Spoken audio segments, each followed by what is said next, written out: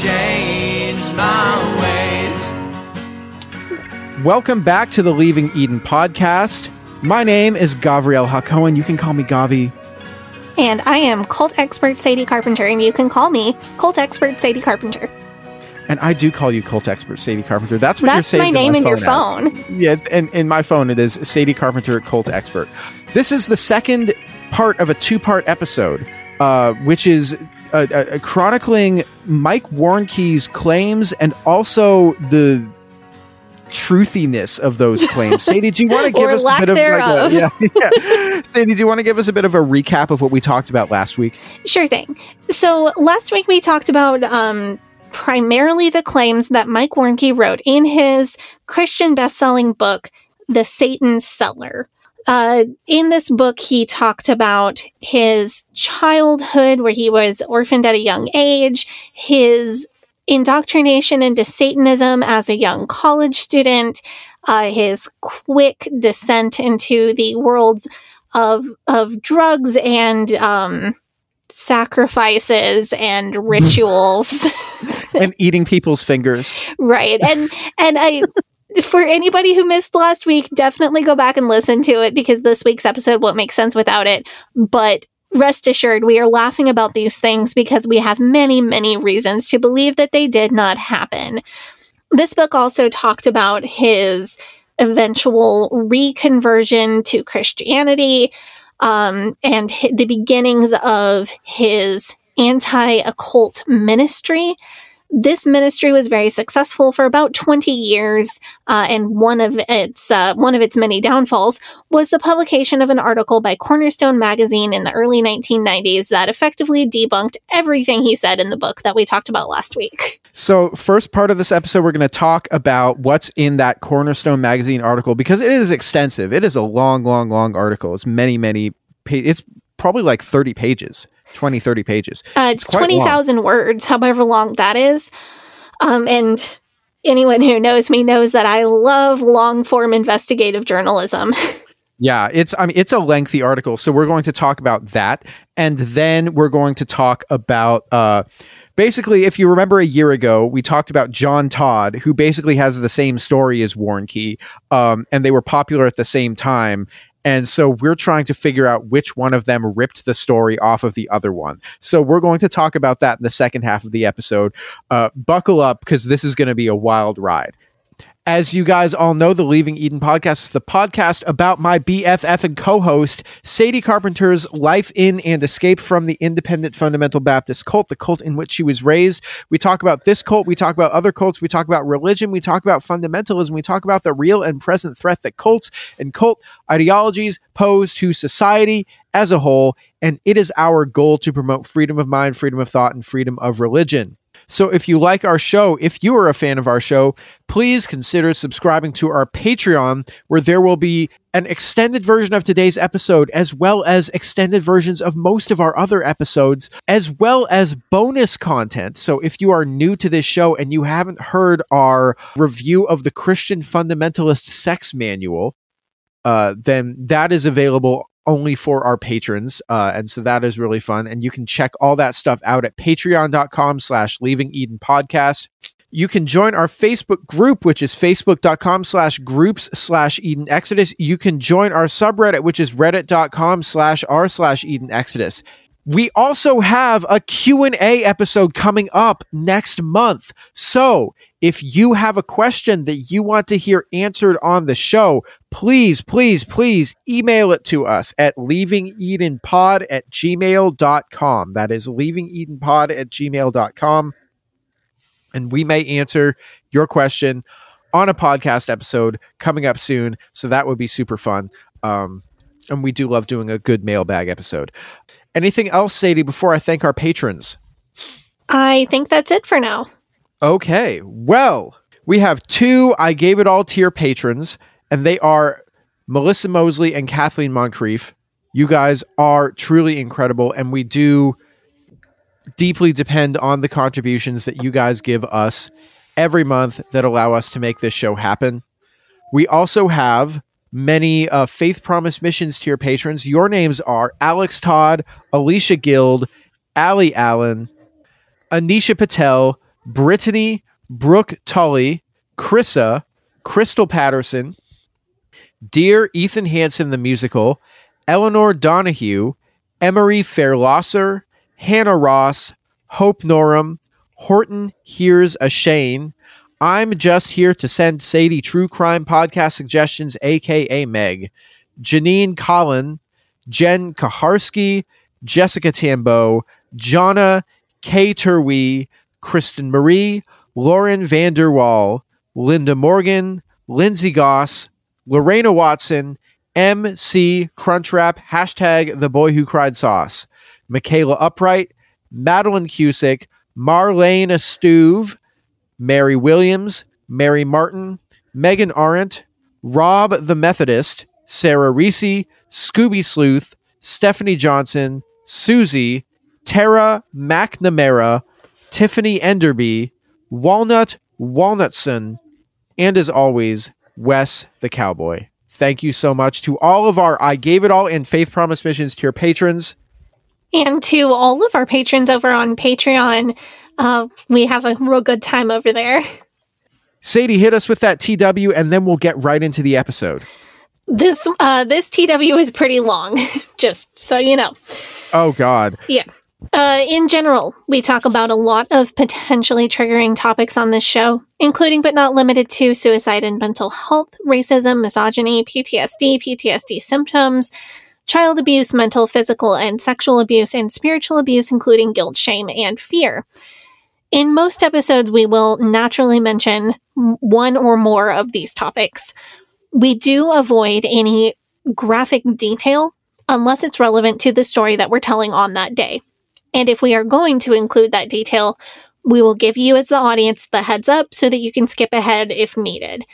In this episode, we are discussing the Satanic Panic and claims of satanic ritual abuse, as well as a lot of drug use and brief mentions of a suicide contemplation. The suicide in question was not completed, and domestic violence. Generally, so Mike Warnke said that he did a lot of drugs. How we are going to handle that, we know we have listeners who may be in recovery or may be triggered by that for other reasons. So what we're doing in this episode, we'll mention the names of the substances that he said he was on and the effects that he said he experienced. We will not describe his methods of use or anything graphic like that. There is one point in the episode where we describe an alleged sexual assault. I say alleged because it is Warnke who claimed that it happened. There is no evidence that it ever actually happened. I don't personally believe that it did. There is no victim there's no person claiming to be the victim here. In that instance, we are also going to avoid any detail because even a story that I believe Warnke fully made up could still be triggering to people. There is also a good amount in this episode of general witchcraft type spookiness, alleged blood drinking, that sort of thing. A few little gross out moments. We don't believe it happened, so we're not treating it as truthful, but it will come up, and I'll give you a quick heads up before those things come up in my notes so that anybody who does need to skip can skip. We always want our listeners to feel empowered to use that skip button for any reason. If there's anything that's going to be an issue for you, I don't want to hurt you with my words. And we're talking about Mike Warnke, The Satan Seller. His book came out in 1972. Mike Warnke, for the next couple decades, he was a regular Christian speaker, Christian comedian. He did the whole circuit for about 2 decades. In 1991, Cornerstone magazine came out with an extensive article in which it was an extensive piece of investigative journalism in which they debunked his claim and exposed pretty much everything that he's ever said in any of his speeches or any of his accounts of what his life was like. They just debunked his entire existence as fraud. This article is methodical. I love it. I love it so much. They went so far as to interview actually about 100 friends, acquaintances, and family members of his.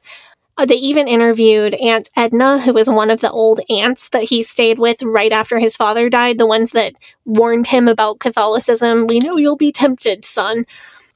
So he claimed that when he showed up at her house as a little boy, he showed up cursing, swearing, bad attitude, bad kid. And she said, no, he was a great kid. I don't know what he's talking about. So literally within the first couple paragraphs of his book, we're starting to get down to the debunking. Another friend that they spoke to, named Diana Kredelik, she was a friend of his during college. She was quoted as saying, I always wanted to write him a letter and say, Mike, when were you able to have this coven of 1,500 people? About the most exciting thing we used to do was play croquet.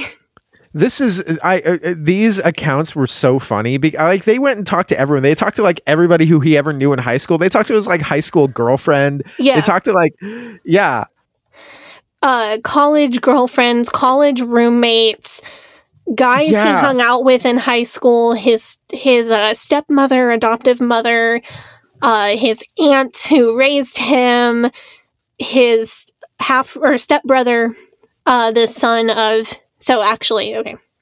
Yeah, it's just like that. He was just a guy who just liked to like make up stories and play pranks on people, and that's what he liked to do. Like he could have honestly, if he wanted to be like a comedian or like, I mean, he ended up being a comedian. But if he had wanted to be like a improv guy, like an SNL guy, like imagine if instead of doing all this bullshit, he'd ended up on SNL. Like he could have been a good actor. Yeah. So I want to pull one more little bit from the high school friends that they spoke to before we start digging into his timeline that doesn't work. Jeff Nesmith was a high school friend of Warnke's who talks about several different scams and tricks that Mike used to pull in high school. So one in particular was that Mike would pretend to be a Russian immigrant who didn't speak much English, and then he would make Nesmith order for him or translate for him at restaurants. But there are multiple stories of other low-key, just for fun, just scamming because I can incidents. There was also the one where he got a date with this girl and then he or convinced his friend into pretending to be his chauffeur / like butler. That was also Jeff Nesmith. Yeah, it was Jeff. Like they just go along and do all these things, and it was just like kind of a dumb thing that they do for fun. Yeah, but I mean, it was the early 60s. What we need to do though is dig into the timeline of when Mike claims he was a Satanist, a master counselor, moving up in the ranks of the Satanic Master Organization. We know that Mike started college on September 13th, 1965. Military records show that he joined the Navy on June 2nd, 1966. So everything that happened in the majority of the book, from drinking too much and deciding to go to weed instead, and then getting into hard drugs, participating in a Timothy Leary acid test, getting into the satanic sex party scene, rising through the ranks of Satanism, studying enough Satanism and doing enough drug running for Dean that he was able to rise up to the third level of Satanism and get initiated there, and then become a master counselor when Dean moved up in the satanic organization, getting invited to multiple Satan conferences, burning down a building for Carl, and needing to become more extreme and participating in chopping off dudes' fingers and some sexual assaults in the name of Satan. All of that had to happen in the course of 7.5 months. That's like less than a school year. September 13th, 1965 to June 2nd, 1966. So that's literally just like, what did you do your freshman year of college? Oh, I got really into Satanism, became like a level 4 druid, and started chopping people's fingers off and eating them. Like that's... Yeah. and went to multiple Satan conferences and did potions with this one girl and all of that.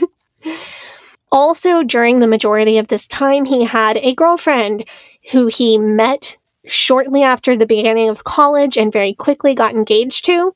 Her name is Lois Eckenrod. Lois said that the two of them spent the majority of that 7 months together. They were together almost every day. And she doesn't know how he would ever have had time to do even one of the things that he claimed to do. Also, in a different book called Hitchhiking on Hope Street, Mike claimed to have been shot in a bar fight in this same 1965 to 1966 time period. Lois was asked about that, and all she did was laugh. Yeah, the impression that I got about Mike from reading this article is he's just like a regular kid. Like, he was never involved in anything remotely even mildly sketchy. Maybe he smoked weed once, and then he's just like, I smoked weed once, now I'm like a Tony Montana drug kingpin. So speaking of drugs, Cornerstone was not able to turn up any record of a Timothy Leary acid test or any acid test on the campus of the school that he attended ever. So, seems like that was probably not real. Absolute shocker there. Yeah. Does this shock you? Does this shock you? No, not in the slightest. Yeah. His college friends say, sure, we experimented with Ouija boards and with tarot cards, and one guy that he knew in college says, yeah, Mike asked me to join his coven. But they also say that there was basically no weed readily available in that entire area until around 1967. It was just not a thing that college kids did in 1965. Man, dealer Mike on the block was not doing his job slinging dope. Yeah. Man. I mean, maybe that's how he pissed Satan off. Yeah, that's why they ditched him in front of the hospital, is because he wasn't doing a very good job at selling drugs. He was just man, he was like, man, I was such a badass. I was selling weed and Adderall. Okay, Jake from the dorm floor. Come on now. So, on one of his comedy albums, Mike does say that before boot camp, his hair was past waist length, and he had 6-inch long fingernails that he painted black. Yikes. Yeah. 6-inch long fingernails? That's like so natural thing, not even like acrylics? No. Like he's not like out here with acrylic nails. No, like he had just let his nails grow into claws. Ew. I think that's just a fake detail. So, Lois Eckenrod was actually kind of pissed about this particular allegation because her tone in this interview was like, you know what, I've had about enough of this from Mike. I gave him his Navy going away party in 1966. It was a dry party with cake and soda and no alcohol because we were underage, and he definitely did not have waist-length hair. The one thing that Lois can confirm about Mike's story, as he wrote it, is that he did have a Christian conversion while at boot camp. However, Lois and many others call BS on his story about being on the point of taking his own life and being saved by the campus crusaders walking by singing a Jesus song. Lois and other college friends say that he was involved with the campus crusade himself before the events of that story ever took place. And that there was one person that said he was professing Christianity as early as 1965.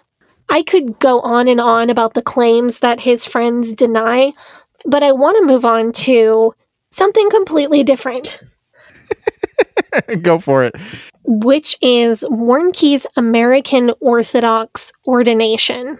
So I just found out about this doing the research for this episode because he does not mention it at all in the book. But that's so interesting. Well, it happened after the course of events in the book. So, but I feel like he could have maybe mentioned his interest in this niche religion if he had it in 1972. So I feel that he had likely not heard of this yet or wasn't interested in it yet at the time the book came out. Or maybe that, well, how do the fundies feel about Orthodox Christians? Oh, bad, because that's, to the fundies, that's the same thing as Catholics. See, there you go. Like if he'd come out and said, I was ordained as an Orthodox Christian, they would have been like, Yeah. That would have raised as many eyebrows as saying that you were a Satanist. So evidently there are independent ministers who have split off from the Orthodox Church. It's basically like the IFB, but for Orthodoxy. And Mike talks one of those guys into ordaining him in the early 70s, not long after the publication of The Satan Seller. Interesting. It is very interesting because you'll remember from the beginning of this episode that Mike was really interested in Catholicism. He had theological concerns, but he was really, really into the statues and the smells and the bells and the way that things looked within a Catholic church, especially the finely chiseled figure of Jesus. So I mentioned the Orthodox ordination to set up for something that happens in the future. So that's just another one of those things we've got to remember as we move through this episode. In 1969, Mike was involved with the Melodyland Christian Center. He was working with their addiction hotline, which this is not mentioned at all in the Satan Seller. So in the book, he's telling us that 1969, 1970 were times that he was really stagnant in his faith after returning from Vietnam. He was doubting God. He hadn't met Dave Balsiger yet. He had not met Tim LaHaye yet. But in real life, he was working at a Christian addiction hotline. He was volunteering in a Christian church and involved in a Christian church. Anyway, he met Balsiger. He got a hold of the Witchmobile. And he started traveling around the country telling his story before, and former friends and acquaintances would hear about him traveling and telling his story, or would read The Satan Seller and would think, wow, that's nuts. I don't think any of that is true. Apparently, Mike approached two former friends of his, or old friends of his, before publication of the book and asked them to sign affidavits that everything in the book was true, and neither one of them were willing to. Well, of course they were. You know, that like because of the didn't happen part. Yeah. So now I want to talk about what Warnke was doing between the publication of The Satan Seller and when things started to fall apart from him with the publication of the Cornerstone article in the early 90s. So Mike was traveling and telling his story. He had moved his wife, Sue, to Denver because he thought that would be a better base of operations. He was in communication with a lot of different pastors, with Dave Balsiger, with other people who were up-and-comers in the Christian recording industry, the Christian comedy industry. He was first doing a lot of like small-scale meetings. So he would have a meeting in the basement of a church or at a Christian coffee shop. And these were smaller meetings. He was able to make a little bit of money to support his family off of it, but he wasn't getting rich by any means. One of his comedy/Satanism acts was recorded on accident because a prominent Christian band was playing right before his set, and they went to record the band but left the tape running. And his set that night was really good. The tape got attention from people in the Christian music industry, and he got signed to basically a record deal. So his star was rising. He, by this point, had 2 children with his first wife, Sue. She was living in Denver. He was traveling around the country, and that's when he met Carolyn Alberti. Yeah, he met Carolyn while he was still married to his first wife, Sue. And I would like to once again reiterate that so much of The Satan Seller was about Sue, how he loved her so much, and she had brought him closer to Jesus, and she had physically prayed demons off of him, and she was so spiritual, and she was the mother of his kids, and like he loved her so much. You remember all that? Oh, yes. Well, he immediately started having an affair with Carolyn Alberti like 3 years later in 1975. Oh, no. Yeah, he sure loved Sue a lot. So one of his big mentors was Pastor Don Reiling. Pastor Reiling flew all over the country to try to save his marriage with Sue. So he would meet them in Denver. He would fly out to meet Mike wherever he was on the road at the time. He was really, really working to try to reconcile the marriage between Mike and Sue. Warnke moved out of his house in Denver into an apartment with Carolyn. Sue didn't like that very much. Poor Sue. Can't imagine that she would. I feel so bad for her. I do too, but also she doesn't get to be married to Mike Warnke anymore, which is kind of a bonus. Yeah, I'm sure she's doing probably better in life than she would have been if she was still married to him. Because he was by this point, an up-and-coming Christian comedy recording artist and selling Christian records through a Christian publishing company, Mike couldn't get a divorce from Sue unless he claimed that she had been unfaithful to him. So he did claim that, and Sue was like, I don't know what the hell you're talking about. You're the one who just moved out of our house to live in an apartment with this other woman. Pastor Reiling tried multiple times over like a year and a half, 2 years to convince Warnke to just quit having an affair and go back to your wife. What is wrong with you? But Warnke was done. He was determined to get out of that marriage.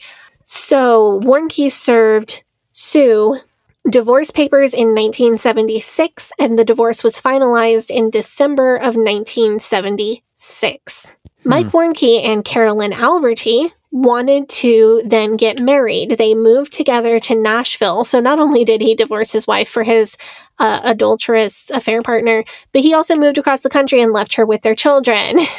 Oh, no. Great job, Mike. So he moved to Nashville to be closer to the hub of the Christian recording industry, and he took Carolyn with him. They moved into an apartment in Nashville, and the first thing that Mike did was go to the store and get like cases of beer, cases of wine, cases of whiskey. And we all know that drinking has historically been a great activity for Mike Warnke to participate in. Well, drinking is also a gateway drug into Satanism. Right. You would think he would know. You know, if you buy enough alcohol at the liquor store, the clerk is going to look at you and say, you know, you like 7 and 7s. Well, have you tried the 7 tenets of Satanism? I heard there's 7 levels to it. The 7 levels of Satanism.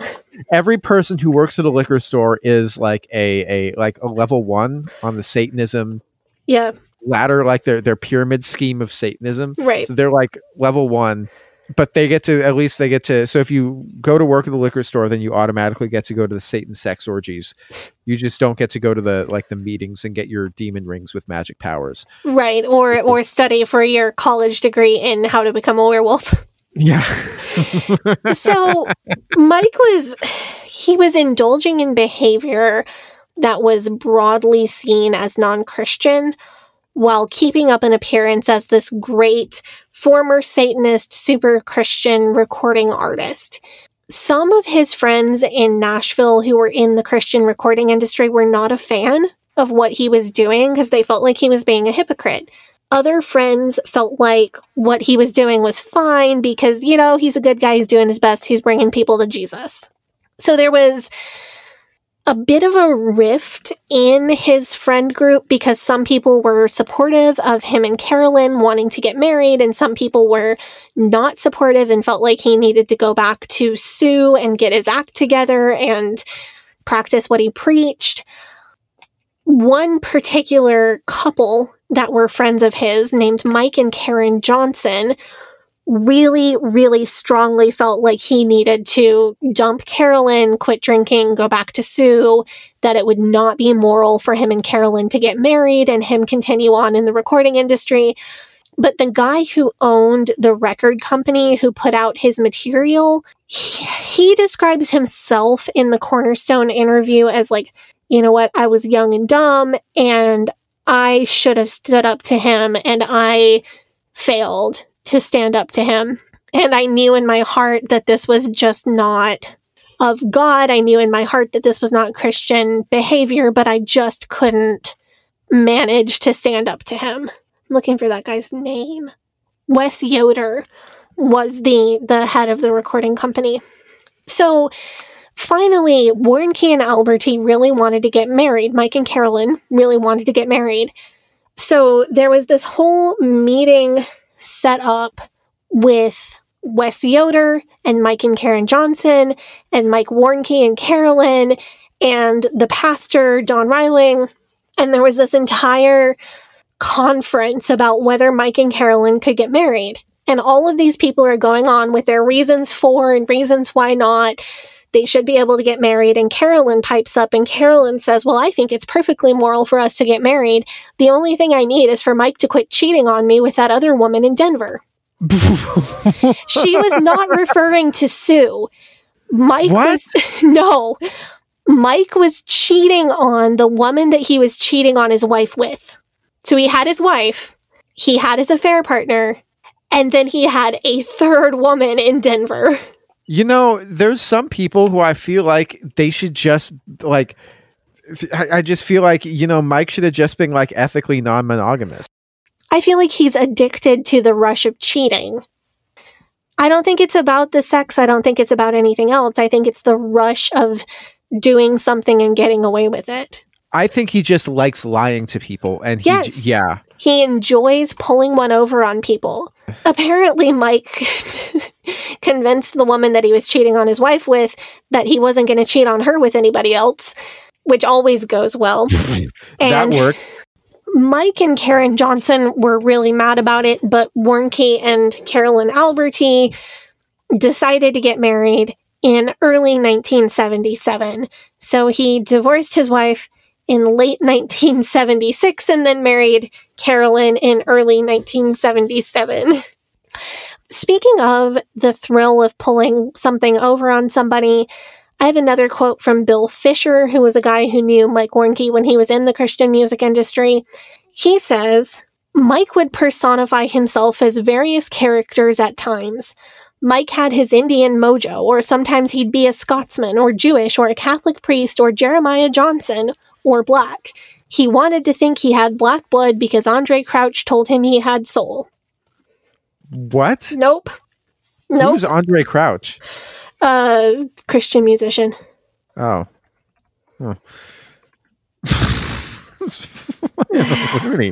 He's just like, I mean, look, if he was just like an actor, or like if he was like an improv guy, he would have been fine.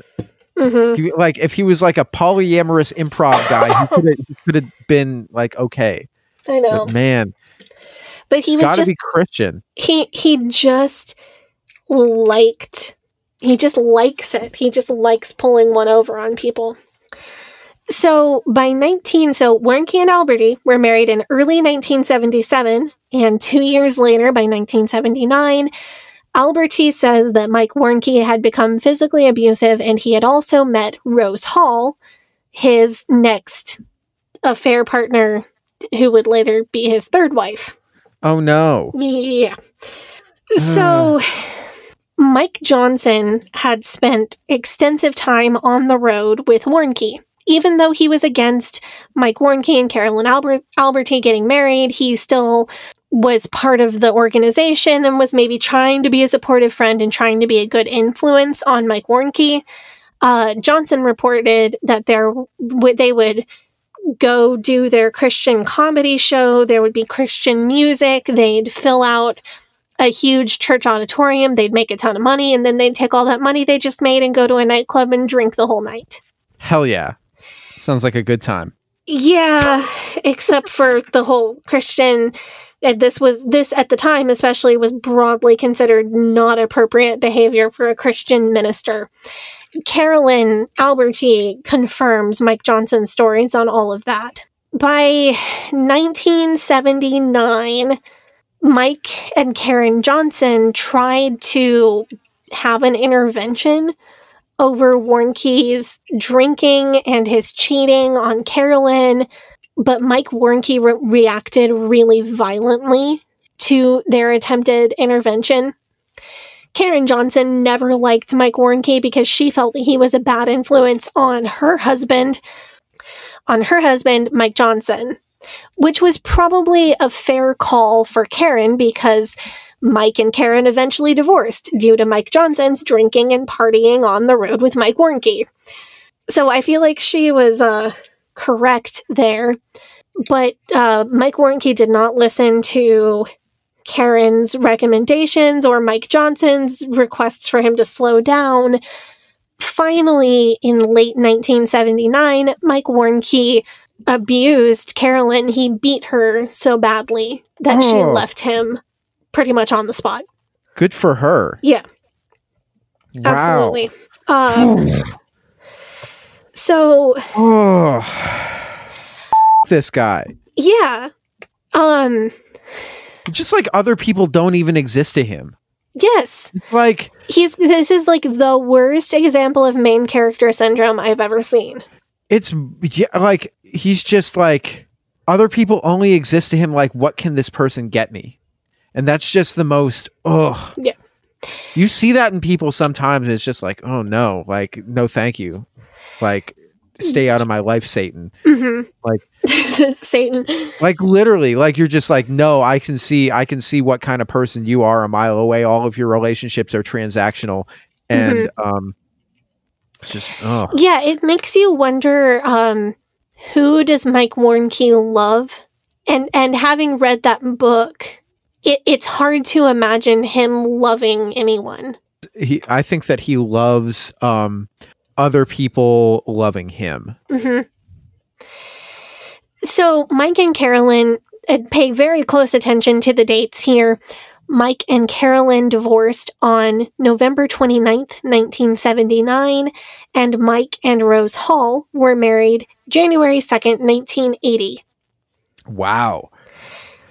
So roughly 30 days have September, 32, 33, 34, 34 days apart. Wow. That's something.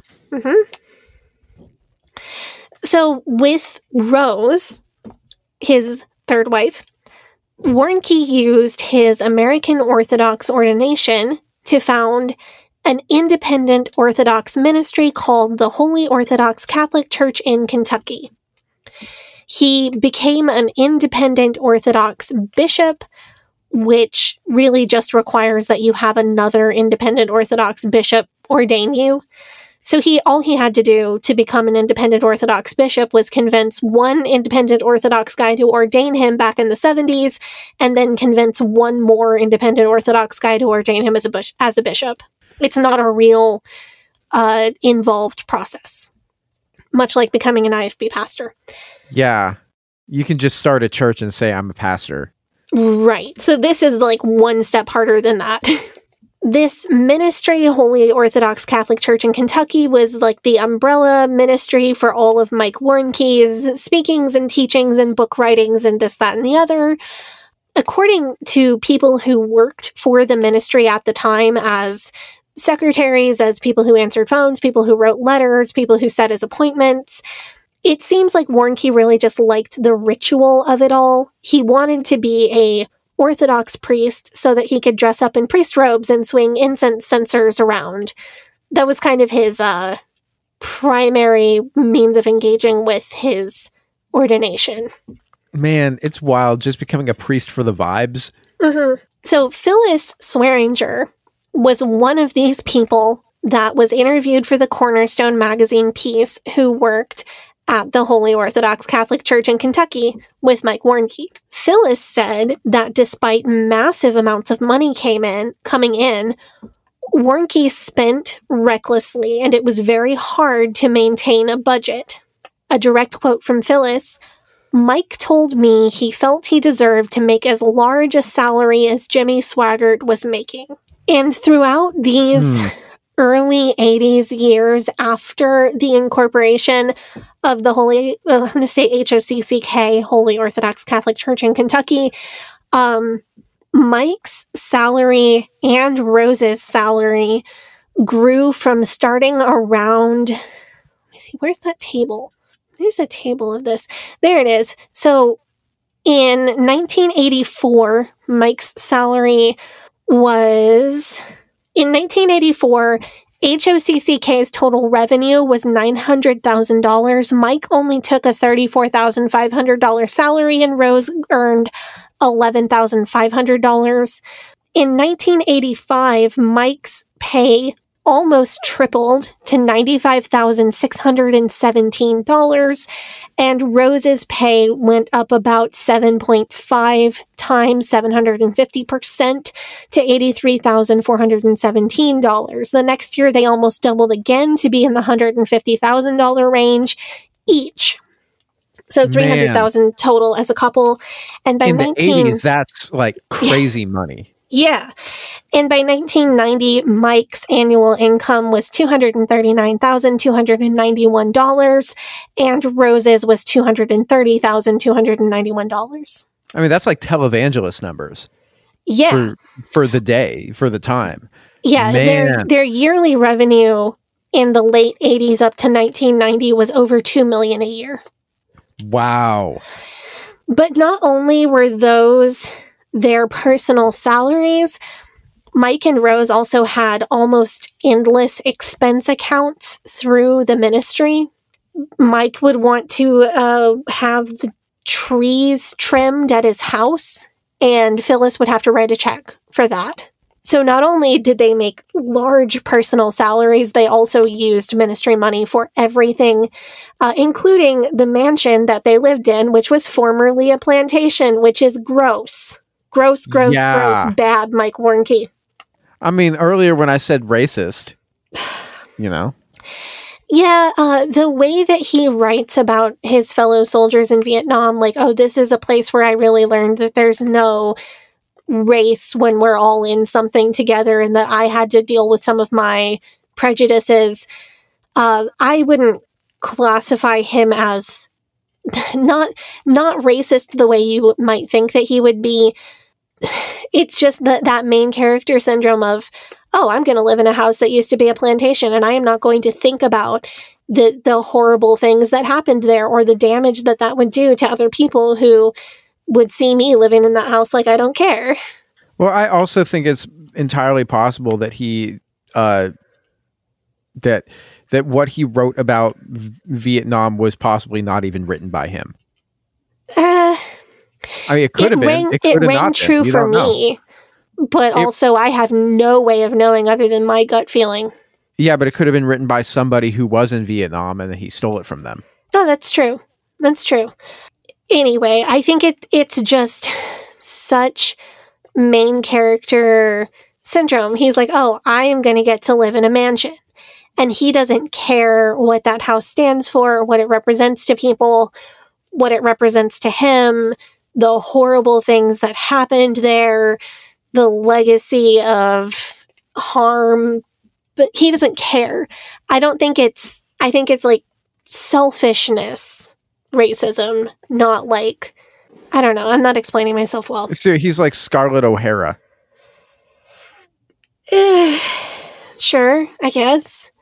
It's self-centeredness. Like, he doesn't care if he's being racist, which is pretty, anyway, it's gross. Yeah. No matter how much I psychoanalyze him or why he did that, that is a gross thing to do. So in 1985, the Satanic Panic began to pick up steam big time. That's when Warnke appeared on an ABC 2020 report called The Devil Worshippers. Oh, of course he did. Mm-hmm. So the Warnke ministry began to expand exponentially. They like to tell sad stories of children affected by satanic ritual abuse to raise money. And then they pivoted to fundraising hardcore for a new office complex for the Warnke ministry. In this office complex, there was supposed to be medical services and a rehab center for people who had been affected by drug use or by Satanism. Important sidebar, I want to give our official position on satanic ritual abuse. Oh, we have an official position on satanic ritual abuse? Yeah, we do because of reasons. There are surely many people who have been abused in settings that used the trappings of Satanism or witchcraft. There are surely many people who have been abused in settings that involved Christianity or Christian practice as well. It is a very real thing for certain traumatic memories to be repressed in a person's mind, and it is real and possible for a person to recover repressed traumatic memories in therapy. However, during the Satanic Panic in particular, many of the accusations of satanic ritual abuse and recovered memories were brought about by unethical therapy practices that implanted memories that never happened into therapy subjects. The most famous example is the debunked book Michelle Remembers. We certainly do not want to blame or shame anyone who is affected by these terrible therapy practices and thought that they discovered repressed memories. And we don't want to say that, oh, if it's a story about satanic ritual abuse, it's fake, because that's not the truth.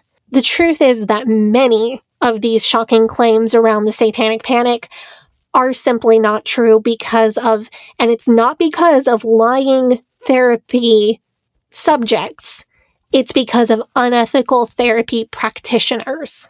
Or it's because of grifters like Mike Warnke or Jack Chick or John Todd. Or grifters, right. And so I don't ever want to put because the woman who wrote Michelle Remembers thought, I have no reason to believe that she didn't think she experienced this horrible abuse. I mean, she married her therapist too afterwards. So that should tell you something about the ethics of this guy. Right. He married a therapy client who was very young when she first became his client, and he discovered all of these repressed memories of abuse. It is clear who is the villain here, and it's not Michelle. As we discussed in our Satanic Panic episodes, school records, medical records, the memories of her sister all disproved the supposed repressed memories that her therapist uncovered. Just to be clear, I don't think it's ethical at all to say, oh, no one has ever been abused by people taking the rituals of Satanism and using them to hurt people. That would be a crazy thing to say. That's obviously untrue. Obviously, this is a thing that has happened to some people. Just like people have been abused with the trappings of Christianity and the trappings of other religions as well. The idea that what is not true is that there was a massive network of millions of Satanists who engaged in ritual child abuse and then hid the memories in the brains of their child victims and were later discovered by therapists who were out to make money. That's what's not true. So here's a question. Whatever happened with this rehab center? It turns out, so they did raise money, they did build a complex, but the complex never did include any medical facilities or a rehab center at all. I do not mean that they built a building for medical services or rehab centers and then they never did anything with that building. What I mean is that they never built a building for it. So Dr. John Cooper, who was hired to be the director of a seminar department of the Warnke ministry that was designed to teach police and local agencies about the dangers of Satanism and the signs of Satanism, would get calls from people who had heard about this rehab center. They would call him wanting to get a loved one into the rehab center, and he would have to tell them that the rehab center did not exist. He couldn't just say that it was full? If he wanted to lie, but he kind of seems like a good guy to me. Oh, man, that is... What a grifter. I'm so mad at you. Like Mike Warnke, like literally the worst. Yeah, I hate him so much more than I thought I would. So despite the growth and popularity of the Warnke ministry and the success of their extensive fundraising, things were not going well in Warnke's third marriage to Rose Hall Warnke.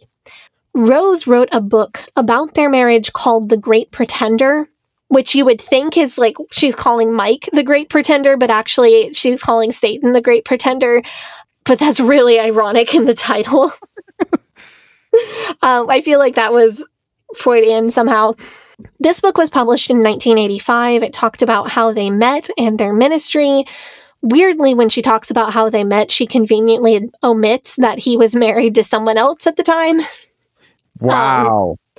Yeah. she apparently makes it out like she was the first wife. Mike was definitely a virgin when he met me. 100%. Despite all the satanic sex parties. He did say that he never actually said the things that he was doing sexually. He just said you can use your imagination, basically. So Rose says that they were having marital problems in 1984. And this is a quote from The Great Pretender. "We had a situation this last year when we felt there was nothing left between us.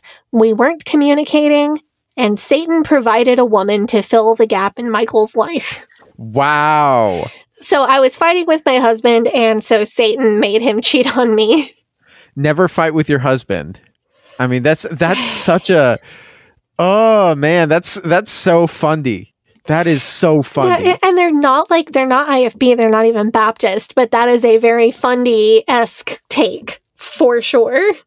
Well, if he cheats on you, it's your fault. There you go.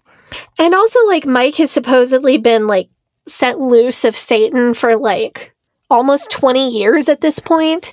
Well, if Satan gets a toehold in you, then he never really lets go. Right. So, but Satan can still send him more and more people to cheat on whoever his current partner is with. I mean, this is a warning sign that, like, I mean, you may get saved by Jesus, but Satan still, he sees you as weakened. So he can. Right. That's the point that Rose was making in that book.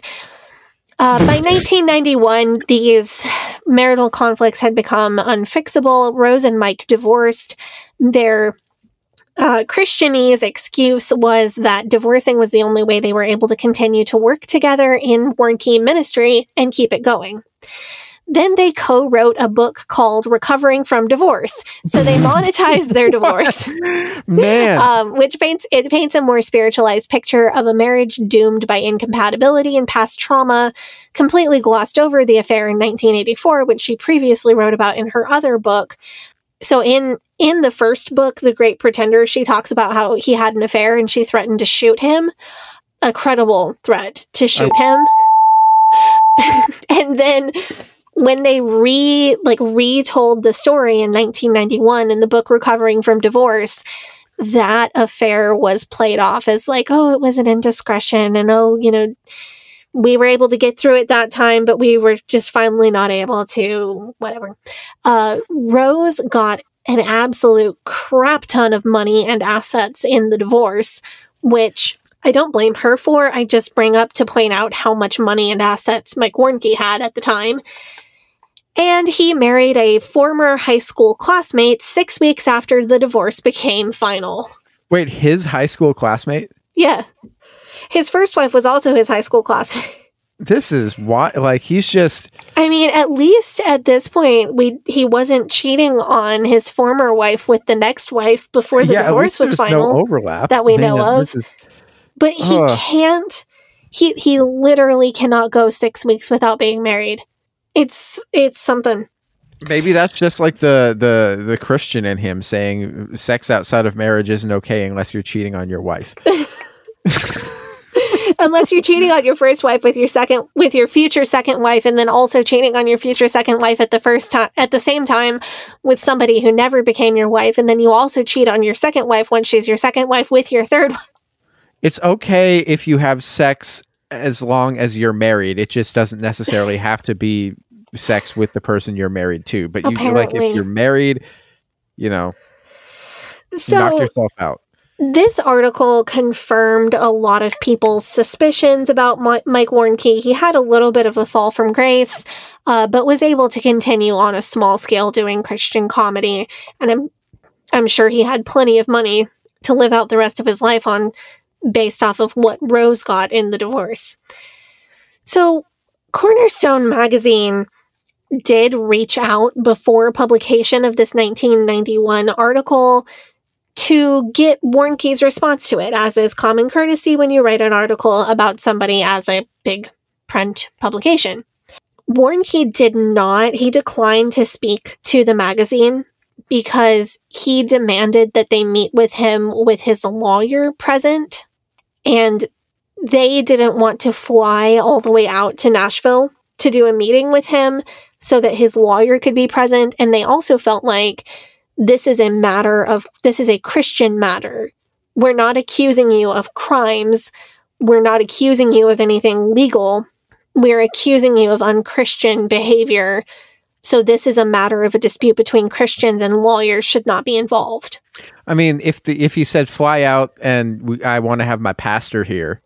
Yeah, they would have been fine with that. Yeah. But he wouldn't meet with them without his lawyer present, which seems odd. Maybe he was doing something illegal. I don't know. I mean, all of that money that he was getting from his ministry, that can't have all been.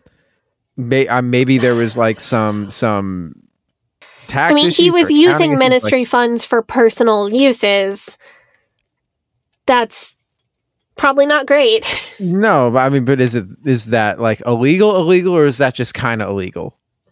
I don't know. Is that like just like IRS stuff, or is that like fraud stuff? That's I actually don't know, because I spent 3 hours last night doing the podcast taxes. R.I.P. And it was fine. It wasn't disastrous, but it was the longest form I think I've ever filled out in my life. Warnke, because he was not given, he is butthurt now because I wasn't given a chance to comment on this article pre-publication. Well, yes, you were. You just couldn't come to terms with the magazine. But he wrote a rather long-winded response to the magazine, which they printed, which is, I think, the ethical thing to do. Sure. Well, that's what the Biblical Evangelists did when they wrote that long article, The Saddest Story We Ever Published, about Jack Hyles' alleged affair. And Jack Hyles wrote a response, and they printed his response. Warnke, I only want to include a couple little things from his response. Just one thing that speaks to how much he hates women. Quote, "Much of the information subsequently used seems to have been provided by Carolyn Alberti, who was instrumental in the breakup of my marriage to Sue, and who used her skill as a cold-hearted and calculated temptress to involve me in an ill-fated second marriage." Instrumental in the breakup of your marriage to Sue. You don't say. The person that you were cheating on your wife with was instrumental to the breakup of that marriage. Yeah, that's such a passive... Like they always use passive voice when they refer to anything that they did, but when it's something that somebody else did, like this. And he also called her a cold-hearted and calculated temptress. Like, really, my dude, you came on to her. Oh my god. You literally like beat her so badly that. Yeah, and then you also physically harmed her and emotionally harmed her. So the other things that are. Oh. Knocked over my 100% for Hyles pin. There. There's very little of substance in his response. One thing he says is that those who knew him in high school and college that now deny that he was involved with the occult simply didn't know him well enough to know that he was involved with the occult, and he was just that good at putting on a front. He specifically says they did not know him well enough to notice that he was wearing all black, had long hair, and was strung out on drugs 24/7. Wow. I mean... Sure. Okay. This response included a ringing endorsement from our old friend Bob Larson, which was fun to see. Warnke also says that he was one of the top 3 people on the Satanism hit list. He provides this like as proof of his story. Well, proof that the Satan seller is real is the fact that some Satanist told a friend of mine that I was one of the top 3 people on the Satanic hit list, and I'm the guy that they're now cursing when they do their rituals. I mean, in Christian thought, I mean, that makes perfect sense. I mean, because these are the people that gave you the Bible is real because the Bible says that it's real. Right. I was really a Satanist because this other guy said that the Satanists are cursing me. Yeah. I said so in my book. See, you can see it says it right here. You can tell that I'm on the top of the hit list. That's proof that I was there for real. Right. Yeah. This doesn't track for me because he does not report being afflicted by boils even once as a Bummer. result of all of these demonic cursings. I mean, maybe he was just too strong. Maybe. So that's the Cornerstone article. That is a sampling of the things that they debunk about Mike Warnke's story. It's a 20,000 word article. It is quite a piece, and I will link that on a free Patreon post so people can check that out. That is what I have to say about that. Yeah. What's he doing now? What's he done since that article came out? Is he just like retreated into obscurity, or is he still like out there? No, he's just scaled down his ministry from what I understand. He still does some Christian comedy stuff. He's really laid off the Satanism thing and doesn't talk about it very often, and he mostly travels within a short distance from his home. Let's see if he has anything coming up. Yeah, maybe we should go to a Mike Warnke gig and like heckle him. Do you want to heckle Mike Warnke at a gig? No, I want to go to his gig, put on something that like looks satanic, and then go to him after the show and be like, I've been caught up in Satanism and witchcraft. Can you help me find Jesus? And see what happens. That would be amazing. You should do that. Yeah, I mean, you could do it pretty effectively, probably. Oh yeah. I mean, you could. You got. So I'm seeing some concerts in like 2009, 2011. There was maybe one in 2019, but it doesn't look like he has anything scheduled. He's pretty old these days. Yeah, he doesn't have to. He's embezzled so much money, he doesn't have to work anyway. Yeah, I looked up a couple different like ticket websites, and there's nothing for 2023 yet. So we have talked about the evidence for and against Mike Warnke's claim, primarily the evidence against, because there is no evidence for Mike Warnke's claim. Let's go take up the offering. And when we get back, we need to take some time to discuss whether John Todd or Mike Warnke is the guy who ripped off the other guy. Because we know they have had like a physical fight about this. We want to see if we can come to any kind of conclusion. I'm so stoked for this. I have opinions. Oh, I'm sure you do. I can't wait to tell you. Yeah. All right. G'day, I'm Troy. And I'm Brian. And we're the hosts of I Was a Teenage Fundamentalist, an ex-evangelical podcast. We used to be loyal members and leaders in Australian Christian megachurches, but we're not anymore. I Was a Teenage Fundamentalist is an honest and hilarious peek behind the curtain at the weird, the worrying, and sometimes traumatic world of evangelicals and Pentecostals. We share our stories, we interview prominent guests in the global ex-evangelical space, and provide a platform for others to tell their stories about their time in evangelicalism and their journey out.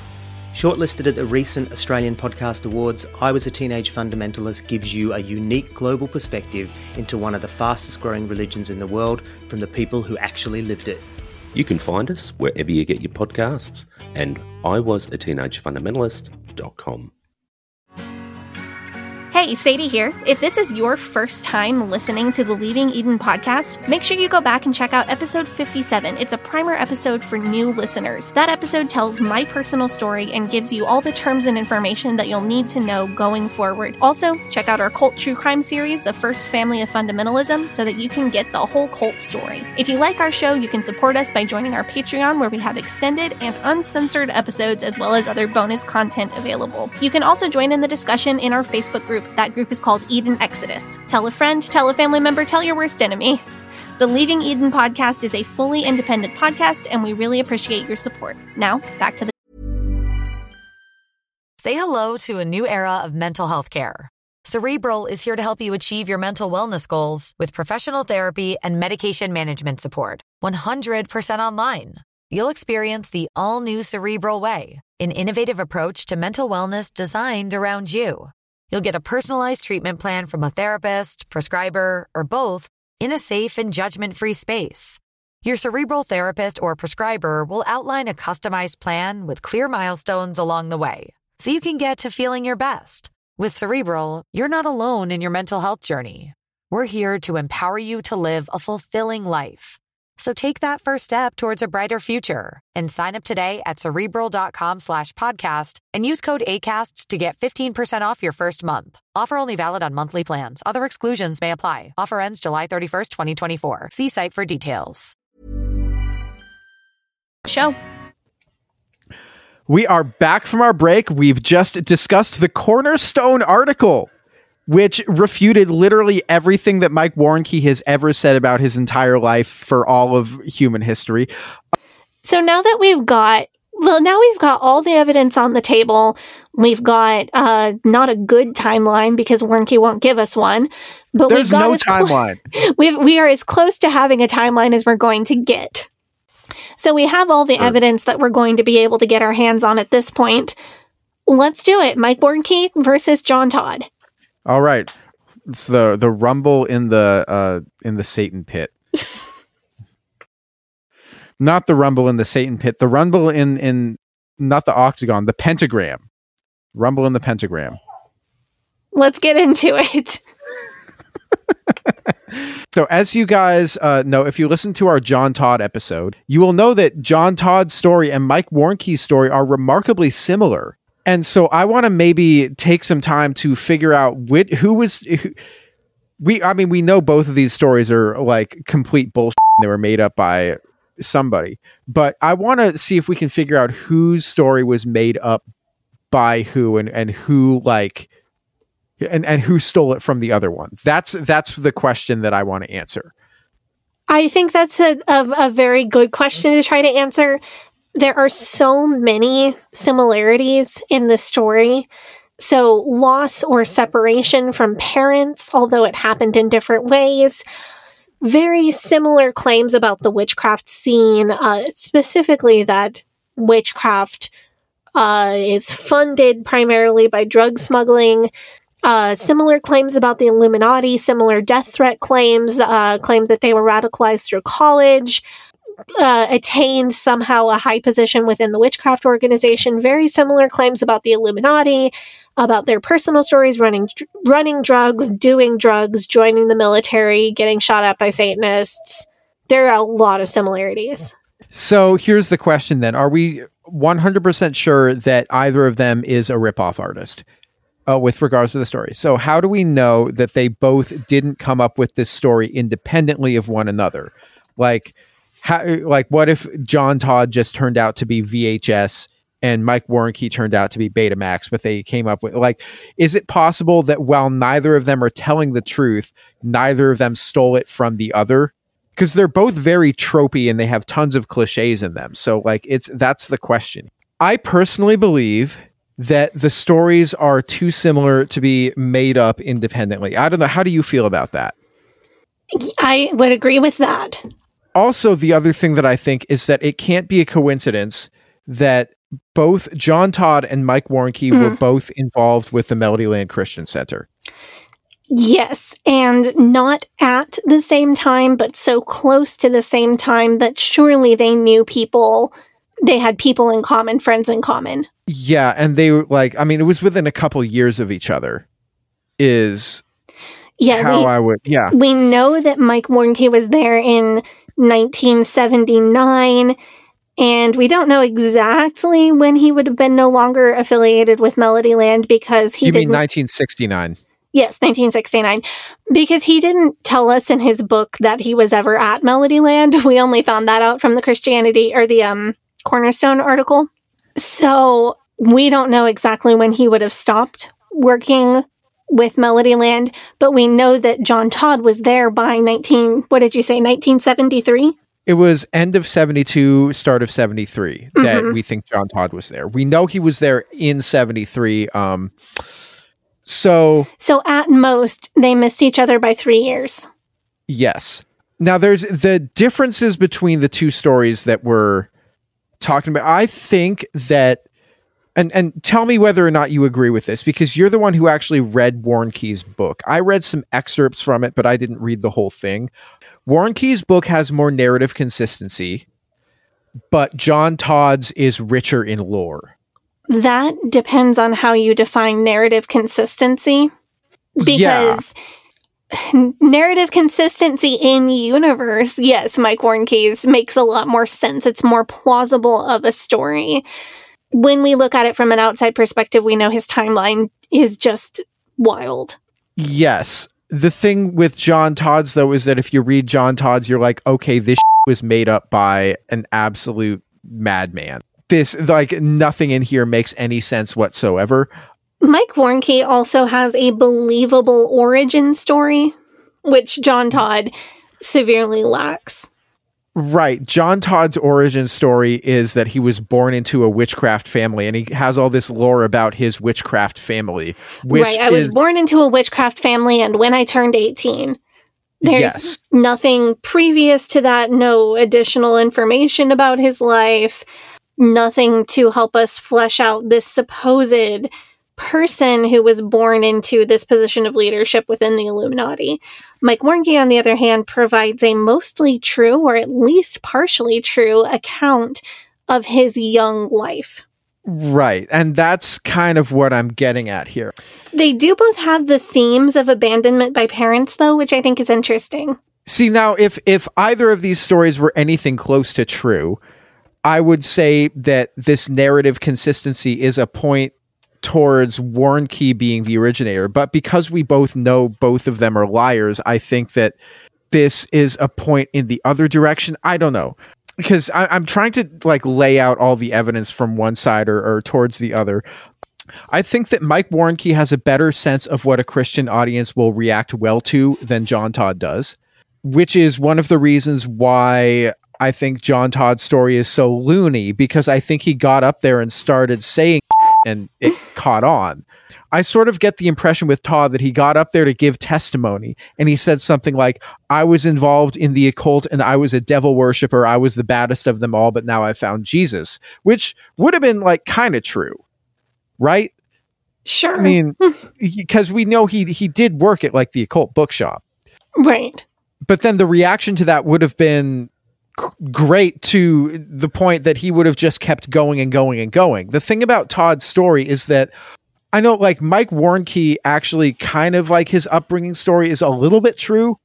The thing that John Todd does is that a lot of the parts of his story, the ones that are like made up, are ones that actually kind of happened, but not really. You know, like his story about he was in the army and he got away with murder because he's a Collins. That was totally made up. Right. But he was in the army. Right. Briefly. Yeah, briefly, before getting kicked out for being literally unable to distinguish truth from reality, which continued being a problem for him for a while. Yes. His story about being a Grand Druid priest who visited JFK on his yacht was also made up, but he was involved in the occult, which there's little to no evidence that Mike Warnke ever was. His story about controlling all of the drug trade in Texas was totally made up, but we do know that John Todd probably did a lot of drugs. John Todd's drug stories are a lot more believable than Warnke's. Yeah, like I hear John Todd talk about drugs and I'm like, this man has done many drugs, where Mike Warnke is like, I read about drugs in a book that's meant to warn people not to do drugs. Right. Like all of Mike Warnke's drug stories are like, say no to drugs, kids. Like, and John Todd's are just like, yo, it is fire, but don't do it.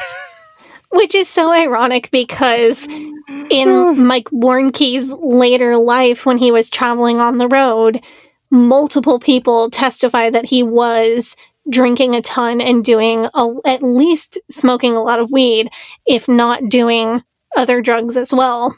John Todd's stories about engaging in satanic ritual abuse were made up, but he did use the occult as a way to sexually abuse young women. Right. Like the John Todd story didn't make any sense whatsoever, but if you're a guy who just embellishes and makes everything that you've done like into the biggest, craziest thing, if you're just like a serial exaggerator to the 1000th degree, then it makes sense why John Todd would tell that story. Yeah, so, I think the question is motive. Why would either one of these people tell this story? And attempt to gain a bigger and bigger Christian audience. Now, both of these people are motivated by money because John Todd and Mike Warnke both extensively fundraised for a supposed Christian Satanism rehab center. Neither of them ever built one. They both just took the money and ran. But Mike Warnke, throughout his book, talks about how he wanted to be the big guy. He wanted to be the guy on top. He had to get to the next level. And I think he told on himself quite a bit there. Whereas John Todd's motivation is, I want to sexually abuse teenage girls, and this is a way for me to do it. And then if I keep doing that, then I can keep going back and forth between the occult and Christianity and getting redeemed. And I don't want to minimize the severity of the abuses that John Todd perpetrated. However, I don't think the ability to commit abuse was his primary motivation. Because people who want to harm and abuse other people, especially minors, have so many avenues by which they can do that. I don't see him going specifically into this Christian testimony teaching realm. I don't see any reason why that would help him achieve his goal if his goal was to prey on teenage girls. Because he could have done that just as well by becoming a more respected figure in the occult world, because he did that perfectly well when he worked in an occult shop in Ohio, I think. Right. He didn't need Christianity in order to have access to young women to prey on. I think what John Todd wanted was to float through life. I think what John Todd wanted was a life that was kind of planned out for him, and a life where he didn't have to do very much labor. I see what you're saying there, and I get it. As far as motivation goes, I'm not sure either way, because I think both of those motivations make both of these guys kind of untrustworthy. The place where then I have to just come down to say, well, who's the originator is the timeline, and who started talking about this stuff first. Mike Warnke's book came out in fall of 72, but the meeting that he had with Les Jones and Dave Balsiger to decide, yes, we're going to write this book, that was in early 72. And that was prior to John Todd, I think, really coming forward and talking about any of this stuff. Yeah, John Todd got into the Jesus movement thing in 1972, but he didn't go on the Doug Clark show until 1973. At which point the book had already been out. Yes. So, and was making a big splash in the Christian scene. So that, I think, rules out John Todd being the originator of this claim. That being, because what I did was I looked for ways in which Mike Warnke could have maybe taken this story from John Todd before John Todd got involved with the Melody Land Christian Center, but I couldn't find any evidence of that. So I think that possibly rules out John Todd as being the originator of this claim. But I want to draw your attention to a quote from the Cornerstone article that I read. And this, I think, is very sort of telling. And this was one of the biggest things when I read this quote. I said, well, this means that probably John Todd is the originator, because I thought that this quote ruled out Mike Warnke. So here's the quote. It says, while in San Diego, the Warnkes visited Scott Memorial Baptist Church, pastored by now well-known church leader and author Tim LaHaye and his wife Beverly. In The Satan Cellar, Warnke offers one version of what happened when the LaHayes visited the Warnke home. Mike says that he told Tim LaHaye about the Illuminati. And here's the this is the excerpt from The Satan Cellar that they quoted in the article. It says, I had already told him I had been to an occult conference. There were some weird guys that seemed to be the real backers of the whole thing. I heard the word Illuminati. And that's from Mike Warnke. But this is what Dr. LaHaye says. LaHaye says, the conversation wasn't really like he put it in the book. I brought up the term Illuminati first. I had been reading a book on the subject, and I tried testing him to see if he really knew anything about it. He didn't seem to ever have heard the word before. Mike gave us a little of his testimony, says Beverly LaHaye, who is now head of Concerned Women for America.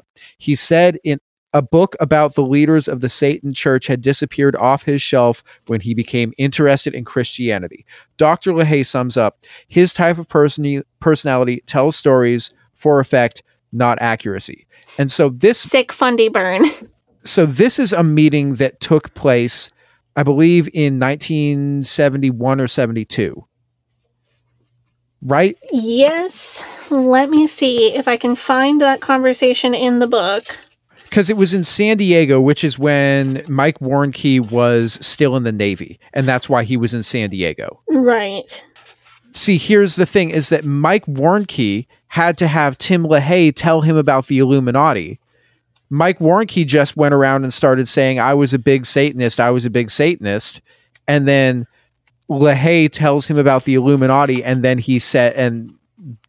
he like incorporates that into his story. But with John Todd, Illuminati was in there from the beginning. So this is why I think that Warnke and Todd both stole their stories from somebody else, and we don't know who that person is. What? Okay. Counterpoint. What if this was a collaboration between Warnke and Todd? So John Todd, as we had previously hypothesized, was in the Navy and read the Illuminati fake conspiracy letters in Playboy. Yeah, he was in the Army, not the Navy, but yeah, that's Army. Right. But there were I don't have the John Todd notes in front of me, but there were fake letters written in, like, letters to the editor at Playboy magazine. It's all incredibly well documented, and we have that in our John Todd episode. And we had hypothesized maybe John Todd read those letters and got big ideas in his head about the Illuminati and made up this story about having been in a witchcraft family. So what if that happened first, but John Todd didn't have a way to market this story until he read The Satan Seller, and then he borrowed all of these pieces of lore and ritual from The Satan Seller, which Mike Warnke got from where? That's the question. Huh. So, and then Warnke heard John Todd's testimony and was like, oh, that was rad. I'm going to add bits of that back into my story and then use those pieces in future books. And then they just kind of continually borrowed from each other for a while. This is like a Beatles / Rolling Stones relationship. Sure. Is the one problem that I have with that is that LaHaye says that he had been reading a book on the subject of the Illuminati. So somebody had published a book about the Illuminati for, I guess, a Christian audience about this big conspiracy prior to Mike Warnke hearing about it, prior to him hearing about it from LaHaye in 71 or 72. So I don't know what book that is. I don't know either. I can tell you this kind of conspiratorial thinking was mainstream in evangelical Christianity prior to 1970. Okay. Because of the renewed interest in the doctrines and the teachings around the rapture, which happened in the 1960s. Interesting. And that's how the Protocols of the Elders of Zion gets kind of lumped in with this, because that's a document that was made for a Christian audience in order to... This is all getting very interesting. But we talked about... quick CW, I'm talking about the rapture. I'm not going to be talking about it for very long. We've talked about in previous episodes how this idea of the rapture was not Christian theology for so much of Christian history. And the modern concept of the rapture, as we think about it today, was premiered by a preacher named William Miller, who was a Baptist minister in the mid-1800s. Directly connected to Miller was Ellen White. Is that her? Yeah, Ellen G. White, who was the founder of the Seventh-day Adventist Church. And the other split off of this new rapture teaching was the modern evangelical movement. This teaching became a thing in the mid-1800s, but it wasn't the cultural obsession that it is today until the 60s. So in the 1960s, it was a fad. It was a trend within Christianity to get super deep into the book of Revelation and try to predict all of these things about the rapture and the end times. It was literally just trendy. And that led to, very naturally, to conspiratorial type thinking. Because if you believe that the rapture is coming soon, then you believe that the Antichrist is already being set up. And that just immediately leads you to think, well, who is it? And then you start saying that Obama is the Antichrist. Right. See, this is, yeah, because, I mean, especially if you're living in a time when in the 1960s was such a tense time in that you were worried that the world could literally end by human means, that the Cold War was going to become a not so Cold War, and that the United States and Russia were going to engage in a nuclear conflict and it would end life on Earth. So of course it makes sense that people dug into the Bible and the part of the Bible that is traditionally associated with end times and end times prophecy, because of course people wanted to know what was coming next. I mean, it's a natural anxiety response as well, because if you can figure out when something is going to happen, then you can take control over it. Right. It's such a like a psychological phenomenon. And all of the people who are into this, they're the kinds of people that are just like, psychology is from the devil. But they're also these people who, like, their entire life is based on trying to psychologically deal with the idea that the world could come to an end. This is so loony, man. Right. So I think if we back up that step and look at the environment into which John Todd and Mike Warnke's stories were born, maybe their stories make a little more sense. Yeah, and John Todd ended up linking up with Jack Chick and doing all of the stuff with the Chick comics, and Mike Warnke kind of had his own thing going, and being a Christian speaker and a Christian comedian and getting his own thing going that way. So I will say, I think there is a Chick comic that references John Todd, and we have done a full episode on that particular comic book. It's the first comic book that introduces the Beefy Boys for Jesus. Tim and Jim. Yeah. And in that comic, there are details that are directly from the Satan Seller. And that I absolutely think John Todd stole and then told it to Jack Chick as if it was his own story. So the one reason why I'm having a little bit of difficulty believing that John Todd stole the story from Warnke's book is because by the time John Todd was on Amazing Stories and telling his story to the public and getting airtime from the public for that, Mike Warnke's book was already a Christian bestseller. So I don't think John Todd could have gotten away with completely ripping off Warnke's story if he started telling it after Warnke had already become popular. It just doesn't make any sense. I think it does make sense because this is a world without the internet. If you didn't happen to see that episode of Amazing Stories on that particular day, you would have no idea that John Todd existed. Or if you did happen to see that episode of Amazing Stories on that particular day, but you hadn't read The Satan Seller, you would have no idea that Mike Warnke existed. So, okay, there's another timeline issue here then. The one fixed date that John Todd actually gives us, and this is actually verifiable because Jack Chick also verifies this date, is September 4th, 1972, in which John Todd says that he reads the tract Bewitched, and then he calls up Jack Chick and asks him about it, and then feeds Jack Chick the story that he grew up on the set of the TV show Bewitched.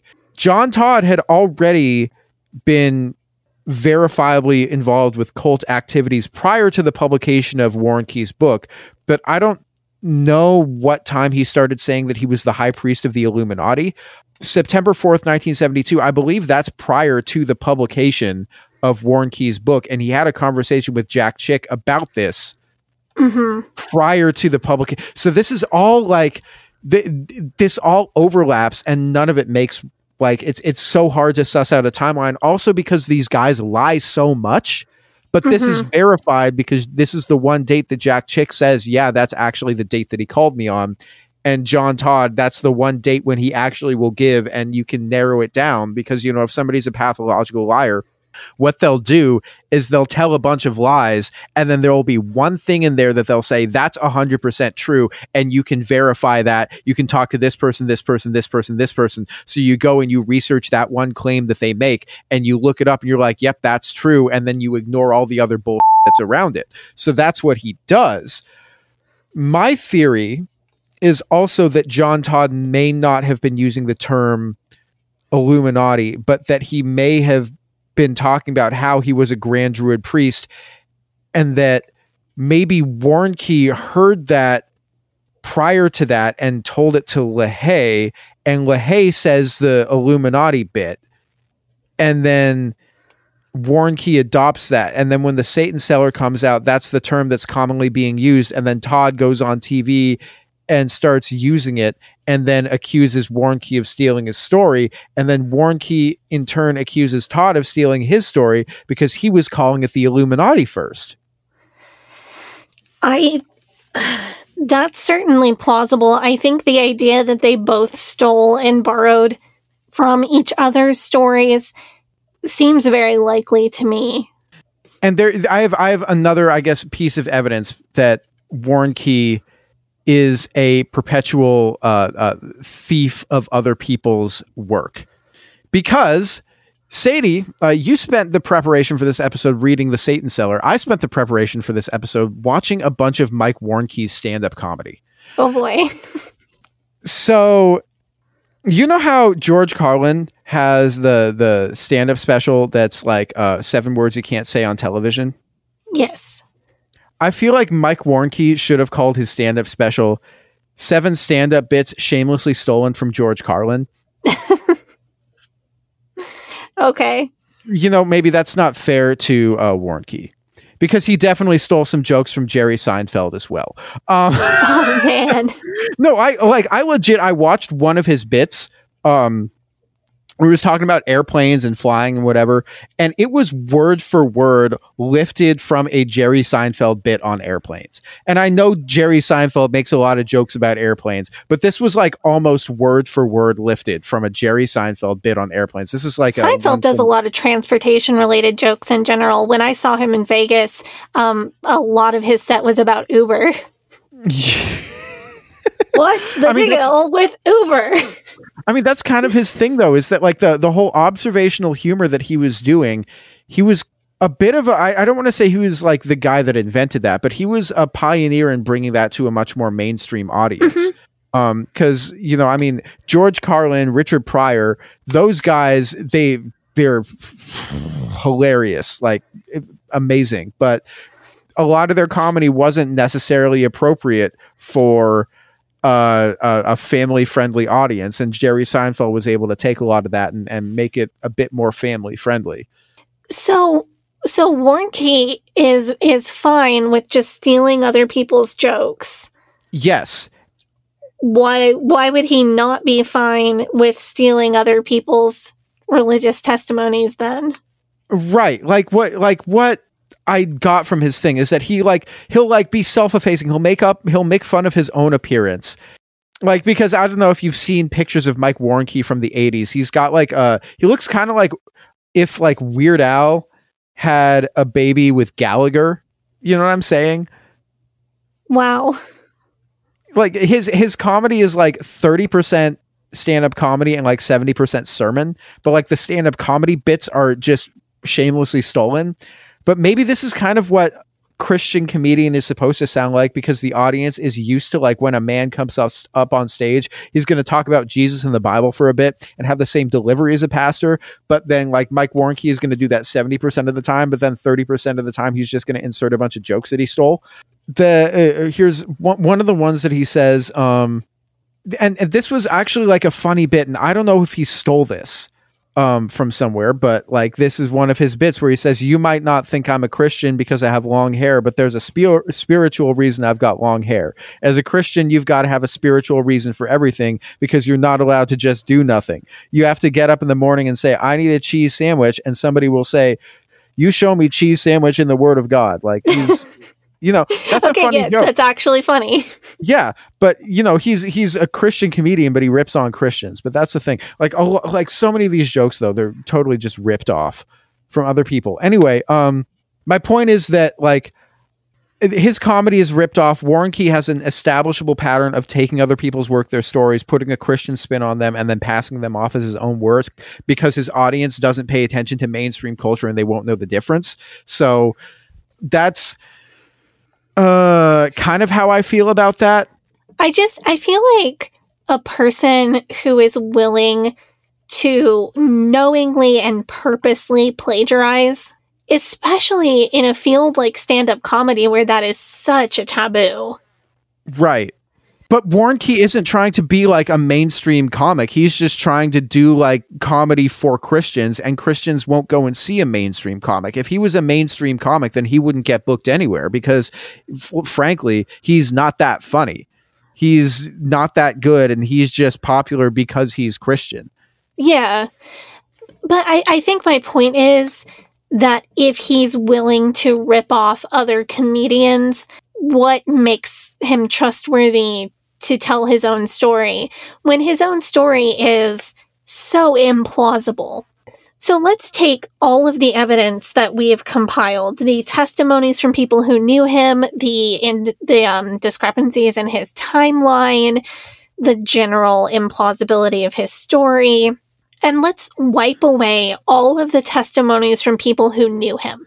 Let's say that everybody who knew him either didn't know about his supposed occult involvement, or he used black magic to cover it up. Or they've been paid off by the Illuminati. So the majority of the evidence we have against him is other people's testimonies. So let's wipe that off the board for a moment. And we will only look at the timeline discrepancies and the general implausibility of his story. So on that evidence alone, we wouldn't say that we disproved his story or that we debunked his story. But what we're left with when we weigh the book, The Satan Seller, against the weird timeline and the general wildness of his story is a question mark.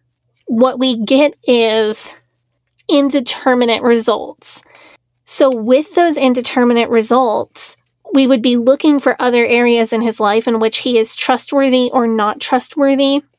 And I feel like in his main career as a Christian comedian, ripping off other people's jokes and passing them off as his own is a major point towards he is not a credible or trustworthy person. Also cheating on his wife a gazillion times. Yeah, also all of the infidelity. Yeah, and all of that stuff. Can you imagine being his fourth wife? Oh man. Like, I don't mean to shame her, because I'm sure he is a manipulative person and a very smooth talker. But can you imagine thinking, well, he cheated on his first wife with his second wife. He cheated on his second wife with somebody else before they were even married. And then after they were married, he cheated on a second wife again with the person who became his third wife. And then while they were married, he cheated on her with somebody else. And then 6 weeks after they got divorced, he married me. But this is the one that's going to work out. He probably told his fourth wife that she was his second wife. Yeah. I mean, most likely he told his third wife that she was his second wife. Oh, apparently. Man. So I don't mean to shame his current wife, who is number 4. I mean to point out the manipulation that he is capable of. There's one more Mike Warnke and John Todd detail that I just kind of want to throw in there for flavor, for just like an added kick.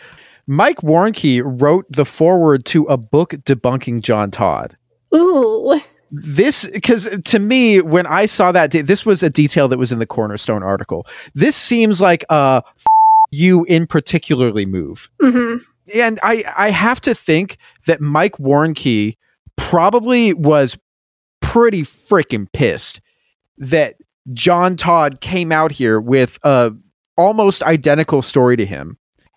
And Warnke probably hated the fact that John Todd was the guy who got in with Jack Chick instead of him. And John Todd was the guy who got to be the source in the Tim and Jim comics, and was the guy who got to be the source for the Chick tracks and got to like kickstart the Satanic Panic. And he's just like, those are my roses. I want them.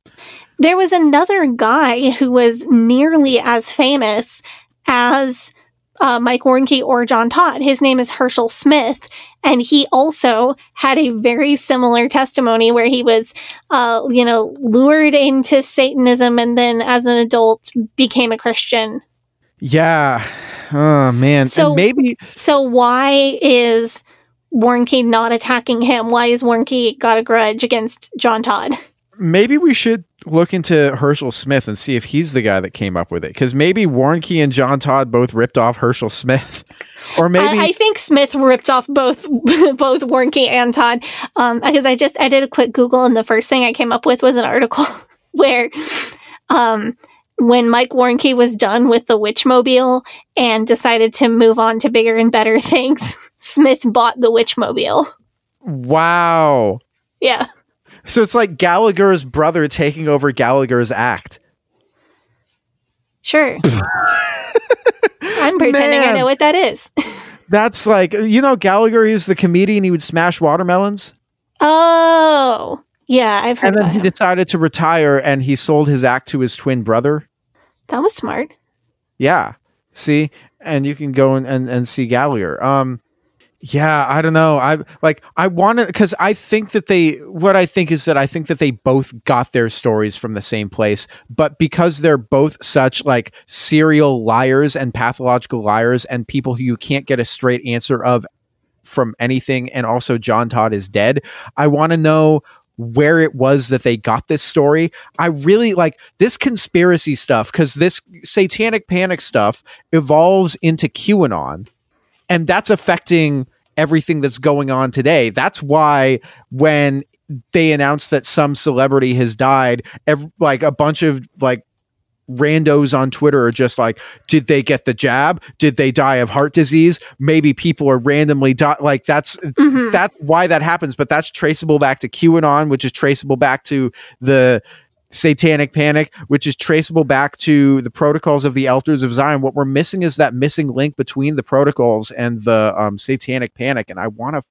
find out what it is, because it's so interesting to me, especially as a Jewish man. I want, like, this is the one conspiracy that has killed more of my people than any other conspiracy since, like, I don't know, saying that we killed Jesus.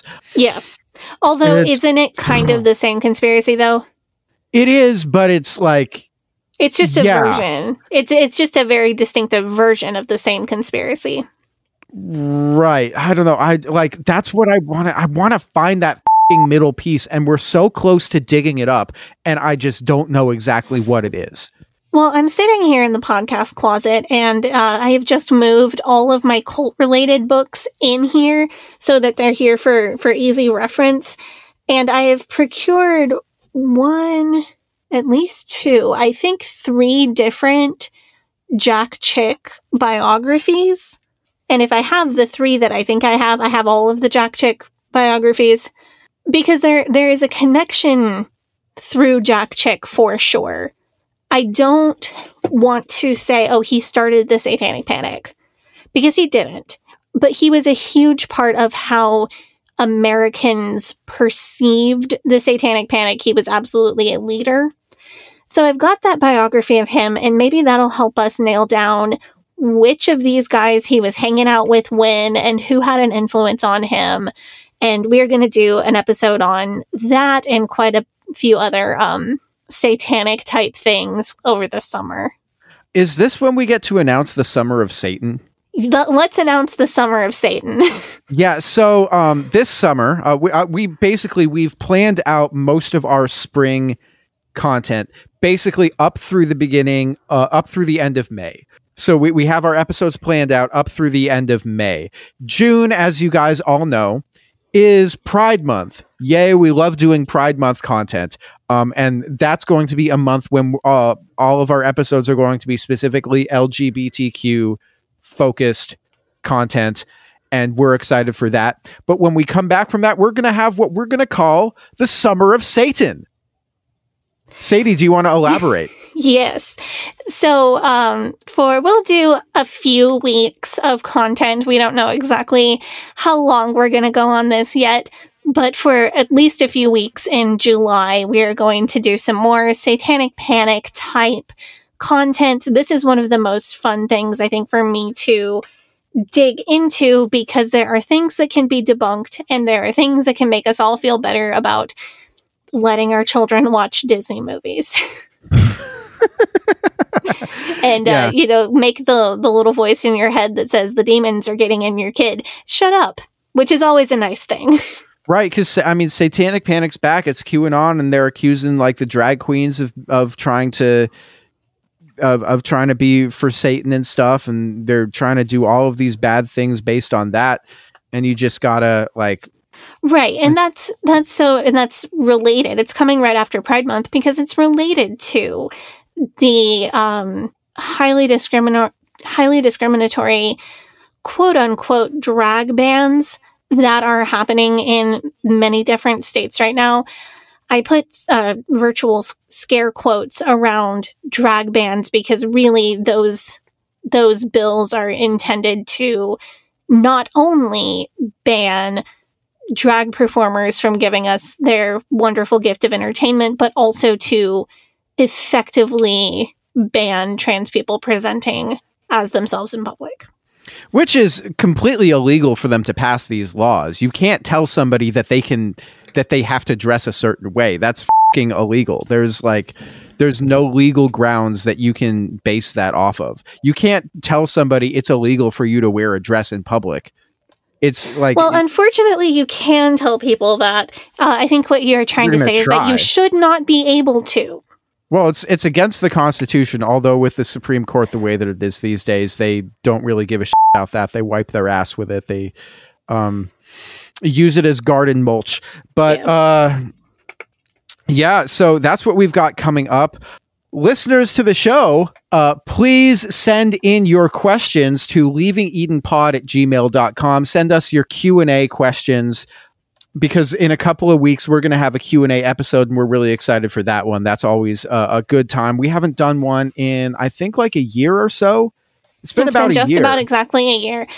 And certainly ask anything that you like. If you'd like to have your name read along with your question, let us know your name, what name we can use for you, and your correct pronouns so that we can use the correct pronouns for you.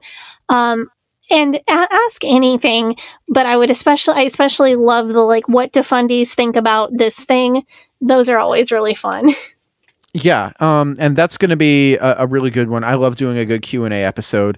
But yeah, send your questions to leavingedenpod@gmail.com. Next week, our episode is going to be all about pastors' wives and the influence that pastors' wives can have over a congregation. And so that's going to be very interesting. That's going to be a very specific look into the microcosm that is fundy culture. If you like our show, if you're a fan of our show, make sure you join our Facebook group and our subreddit. Both of those are called Eden Exodus. Eden Exodus. Follow our TikTok and interact with our TikTok content, because as far as I know, we are still shadow banned on that platform, despite so many of you following our page and interacting with our videos that we're posting. You can do like a stitch with them. You can do a reaction with them. Just anything to like help us, the algorithm, say that our content isn't bad. because for some reason it doesn't like our content. I don't know. We're also posting those videos on Instagram as well. And but you can follow our podcast on Facebook and Instagram at Leaving and TikTok at Leaving Eden Podcast, on Twitter at Leaving Eden Pod. Sadie, do you want to plug your social media? Sure thing. You can follow me on Instagram at Sadie Carpenter Music, on Twitter at HellYesSadie, and on TikTok at Sadie Carpenter 1. And you can follow me on Facebook, Instagram, and Twitter at GAVRIELHACOHEN. Thank you guys so much for tuning in. You guys have a great day. Bye-bye.